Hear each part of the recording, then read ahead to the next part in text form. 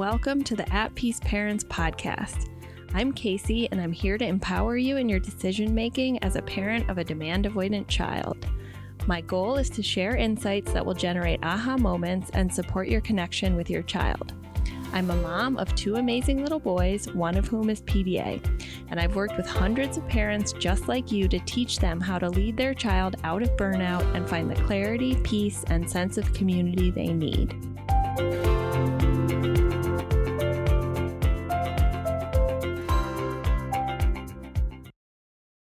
Understand PDA, and I've lowered demands in my home. Why do I still hate my life?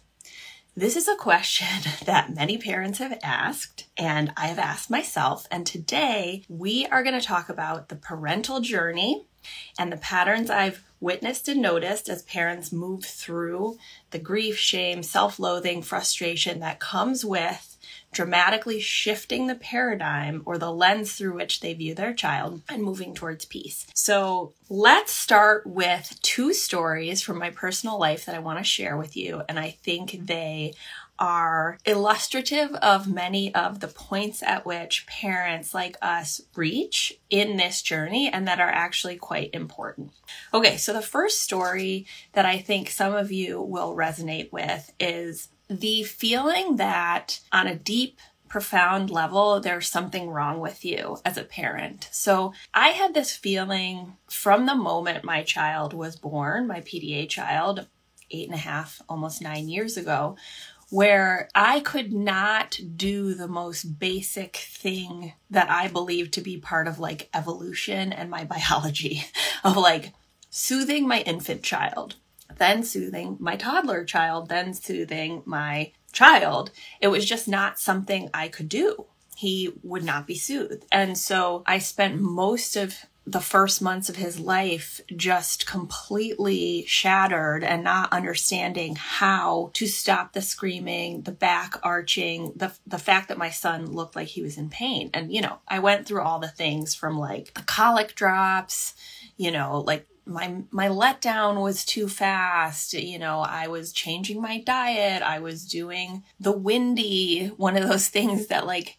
helps the gas come out. I was pumping his little legs. It wasn't gas. It was a nervous system disability. But of course I didn't understand that. So I walked through my life in Washington, D.C., secretly in my head, probably looking like quite a together human, because I worked in like downtown DC in a corporate environment. I had my suit on, my pearls, my heels, looking like I had my SHIT together. But in my head, just tallying like, oh, that woman on the metro with her kids, like she knows how to do it.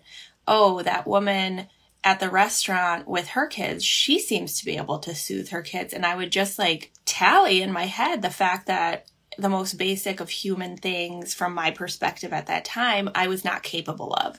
So a big part of the parental journey, whether or not you're fully conscious of it, and I think some of you are, is this sensation of like there's something broken in me that does not, whether you're a father or a mother, whether it's a biological child or not, there is this innate sense that you will be able to soothe your child because you're there to protect them. And when you can't, it sort of breaks the identity of who you are as a parent, okay? So part of why I'm so passionate about supporting parents is because I had this secret broken part of my identity that I didn't even realize had affected me as profoundly as it did. And there was like a deep sadness and grief and loss there, right? And it was only when I started to understand my child's brain and nervous system, when I started to view things through a different lens, not take things personally, and have the tools to proactively and mindfully raise a child with a nervous system disability. Even when things continued to be hard, I have profoundly shifted my identity as a mother. Right? So I don't attach whether or not he's activated to my value or importance as a mother. And this applies to fathers, caregivers, etc. So we're going to come back to that as part of the parental journey. And then my second story that I want to share with you, my rock bottom moment, which is actually a very important moment for parents. It's like touching bottom, or the bottom of the trauma cave, or whatever you want to call it, or the giving up that you feel like you're just like, okay, fuck it, I can't do this, right? So there's something important about this rock bottom moment because it connects to radical acceptance, which is part of this journey that we're going to talk about. Okay, so 3 years ago, around this time, I was reaching a rock bottom moment, which was, I learned about PDA. I was lowering demands. I thought I was doing everything I could. I was still in the doing. And this is a point I find a lot of parents. So it's not about like, do you know about PDA or have you lowered demands or taken action?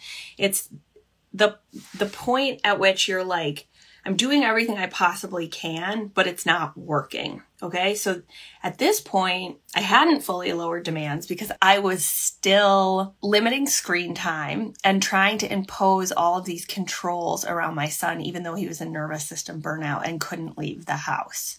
Okay. And it was so impossible to help him regulate his nervous system because if I wasn't allowing him to be on a screen, I was having to provide that external nervous system scaffolding 100% of the time. And so I was reaching this point where it's like, I actually don't have more to give.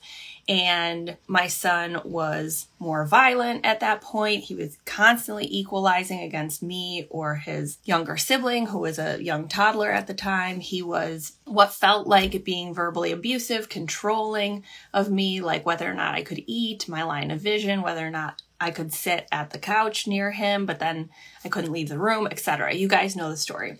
So I was just like broken at this point. And I remember sitting across from my husband. I was like, okay, I'm giving up. He can get on the screen. I'm done with this. Like, I'm not doing screen time limits, whatever. He can watch it all day for I care because I can't do this anymore. And I remember telling my husband, who I love dearly, who's my best friend, who I married, because I like spending time with him and he's a good human, but we couldn't spend time together. We couldn't even have conversations because there was just so much equalizing, interrupting us. And I know you guys, some of this will resonate. I sat across from him and I like proposed divorce. And I was like, listen, we don't get to spend any time together anyways. We're both miserable. What if we get divorced and find 2 other competent humans who are well rested and capable and maybe don't have their own kids? We'll marry them and then we'll have 4 adults and maybe we can manage this. And of course he was not cool with with what I was saying there because it was like deeply hurtful to him, but I was just in such a dark place. I was just like, I can't do this anymore. And I was depressed and I was like not wanting to wake up in the morning and it was terrible. So that was my rock bottom moment. And we're going to return to this as we're talking about the parental stages. Okay, so let's talk first about the parental journey. And this is something that not only I've experienced myself, but I've witnessed hundreds of families through, whether it's in the programs I design or in coaching containers. Okay, so there's really 3 categories or stages, but I don't want you to think of these as necessarily being like sequential or not being able to happen at the same time or repeat.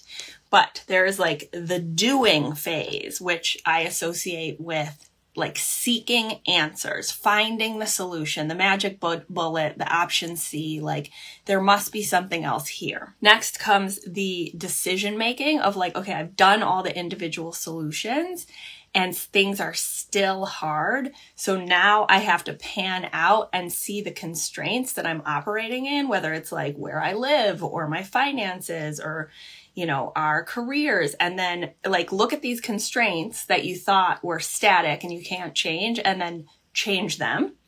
So that's structural change. So we had individual and then structural. And then you do that. And I'm going to illustrate these with myself and some anonymized coaching clients. And then you realize it's still effing hard because you have a child who has a nervous system disability, right? And there's aspects of your life that are trade-offs and there's a cost benefit and it's not going to look like your peers or other parents with neurotypical children or even other neurodivergencies like ADHD or non-PDA autism, okay? And that's the surrender phase and finding meaning. Okay. And this repeats. It's not like you do this and then you're done. It's like peeling back layers of the onion towards finding peace within the constraints and therefore freedom within the constraints that you face. Okay. So let's talk about the doing seeking that I experienced. And I'm going to share this with you because I think there's a lot of shame around, therapy and trying to find solutions and these natural tendencies that we have as problem solvers to improve our children's suffering. And this gets back to the soothing part of like, my son seemed like he was in pain most of the time and extremely unhappy. And so it wasn't like, I don't want him to present as autistic and therefore I'm going to put him in therapy. It was like, I need to find a way to soothe the pain that I'm witnessing. So let me just give you a run through of all the individual solutions that I tried, some of which were helpful, many of which were not. Okay, so starting with the parenting solutions, I did 1, 2, 3 magic. I did the timeouts. And when it wasn't working, I doubled down at the request of the pediatricians, tried positive discipline. Then I moved into the sensory framework and I did all the things of okay, the compression shirt is going to help. Okay, the weighted blanket while he's sleeping. The fidgets while he's at daycare, going to OT 5 times a week to try and fix the sensory stuff. Then I'm okay, shaman, craniosacral therapy, neurofeedback, safe and sound protocol, dye-free diet, supplements, primitive reflex exercises, chiropractic, focus program, laminated charts, first then statements, token system, sticker charts, etc. Okay? So I've done it all. I haven't done ABA therapy, but I would have if a pediatrician had told me to do. So there's no shame in that. I didn't know any different. I just entered into this of my child won't stop screaming. How can I make him stop screaming? Right? It wasn't philosophical. I didn't know anything about neurodiversity affirming anything. I didn't even know what autism was. I just had this stereotypical notion of it. So I want to normalize that this is the process that many, many parents go through. Okay. Nobody gets to the point that I'm at or gets to the point where they're fully informed and fully neurodiversity affirming and fully positive autistic identity. It's not you flip the switch and you're there. You have to go through this process. Right? And I really want to normalize this because frankly, sometimes I get comments about you're grieving a living child and, you're not using the language of neurodiversity affirming advocacy. And it's I'm speaking to parents who are stuck like I was. And frankly, if you're already steeped in everything autism as an advocate, you probably don't need me to support you because you have gotten there on your own and good for you. But I'm not going to criticize a parent who struggles with the mindset shifts because that was me, right? So in terms of parents, what I see in this doing seeking stage, and again, no shame, parent-child interaction therapy, PCIT. Often this works in the beginning and then it crashes and burns when you do the second section, which is more behavioral. Applied behavioral therapy. I work with many families who have been through applied behavioral therapy and then their child reaches burnout and then it crashes and burns and we have to take a different paradigm. Okay. Cognitive behavioral therapy, speech pathology, OT, all the things. Okay. So there's nothing inherently wrong with OT or speech. It's just that we're coming at it as a doing, seeking, fixing. Okay. And often parents go through all of this. And then, yes, their play therapy. Yes, we've done play therapy, DIR floor time, saw an expert who we paid $250 an hour in Washington, D.C. to teach us how to do play therapy, everything. I toured all the play therapy places in Washington, D.C. I mean, I went all in. I'm an intense person when I'm trying to solve a problem. All the things. I made a list. It's not comprehensive. Okay, and the nail in the coffin of this seeking solution point of my journey was actually when we received the service dog. And I had thought I had moved past the seeking doing phase in the sense of okay, I'm accepting my child's disability. I'm bringing in a service dog to support his nervous system. I'm moving towards acceptance. And then when the service dog came, I realized through my grief, loss, anger, and resentment from the fact that it didn't fix the dysregulation or make the nervous system response go away, that actually I hadn't accepted it, right?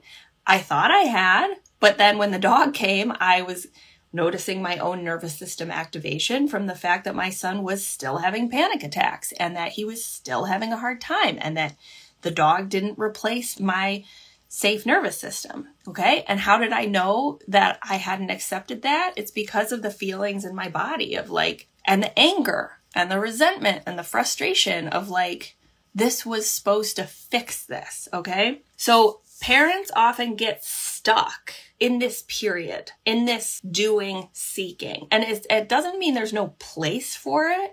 It's just we can get stuck constantly searching for the option C. Of like, there must be something else out there. There must be a magic bullet that I'm not understanding. So for example, with siblings, I remember being a parent and like scouring the internet and researching everything and reading everything and listening to the autistic advocates and just being like, okay, tell me the answer. Like, where is the answer to the sibling problem? And it was like, ultimately, there's not a solution, right? There's not one magic thing you can do. It's like characteristic of the nervous system disability. And so we have to, this is an example of the next stage, see that clearly, accept it, and be like, well, I'm one mom, I have 2 kids, one is externalized PDA and equalizing against the younger one.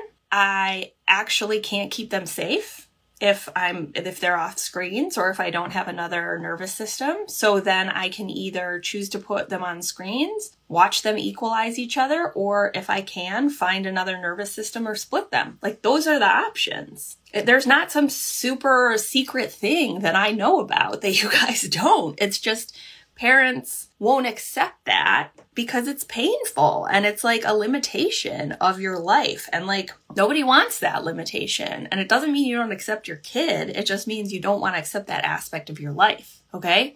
So then we move into the decision making, which often isn't as clear-eyed as we would like, right? Of like, I'm going to apply this new parenting framework to the siblings and then it's going to fix it. Okay, but then we need to see the decision making of like, I did all the individual solution stuff. Maybe I need to think structurally about changes. And for us, you know, we've toggled between the individual solutions and the structural changes. Like, I used to work at the Pew Charitable Trust as a research manager of a team in charge of research integrity in Washington, D.C. And I left my job. I didn't leave my career thinking like, I'll never go back to it. I was like, I'm going to take 6 months, solve the problem, and then go back to some form of academic work. But I was like, we need to move closer to my family. We need to be in a smaller town, closer to nature, where we can afford to not both be working. You know, we made these big structural changes, which now include having an au pair live with us, private school, all of these different things.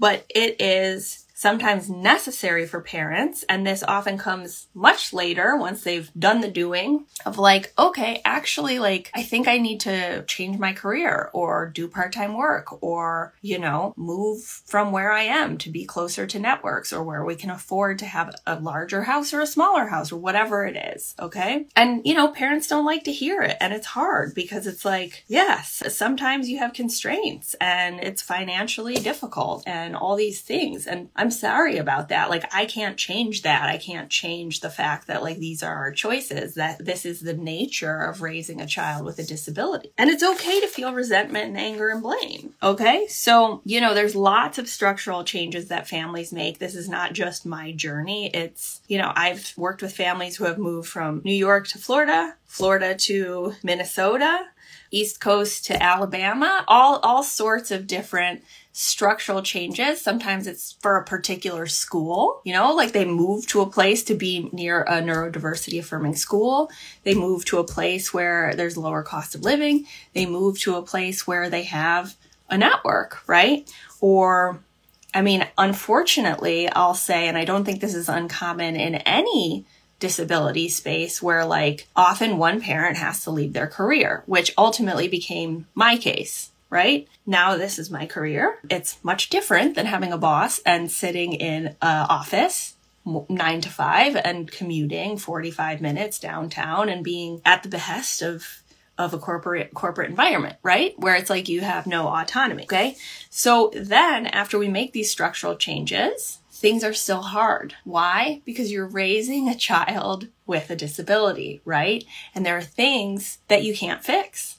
And that is really, really difficult. And that's when we move into the surrender. And we're back to the story I told at the beginning, which is the rock bottom of like that rock bottom moment was after I had done all of those individual solutions. It was after I had made the structural changes of leaving my job and moving across the country and all the things. And it was like the moment where I was like, it's still not fixed, right? And then we have surrender. And while this moment feels like giving up, it's actually the moment when accepting the limitations allows you to transcend them. Because instead of focusing on the thing that you cannot solve, you stop focusing on that, you let go, and you make space to see with clarity other things in your life that you do have control over and can make changes with. And you make space for other things to flow in. So I will tell you, in all my work and my personal experience, over and over and over again, this is the moment when things start to shift, like truly start to change and move towards more peace.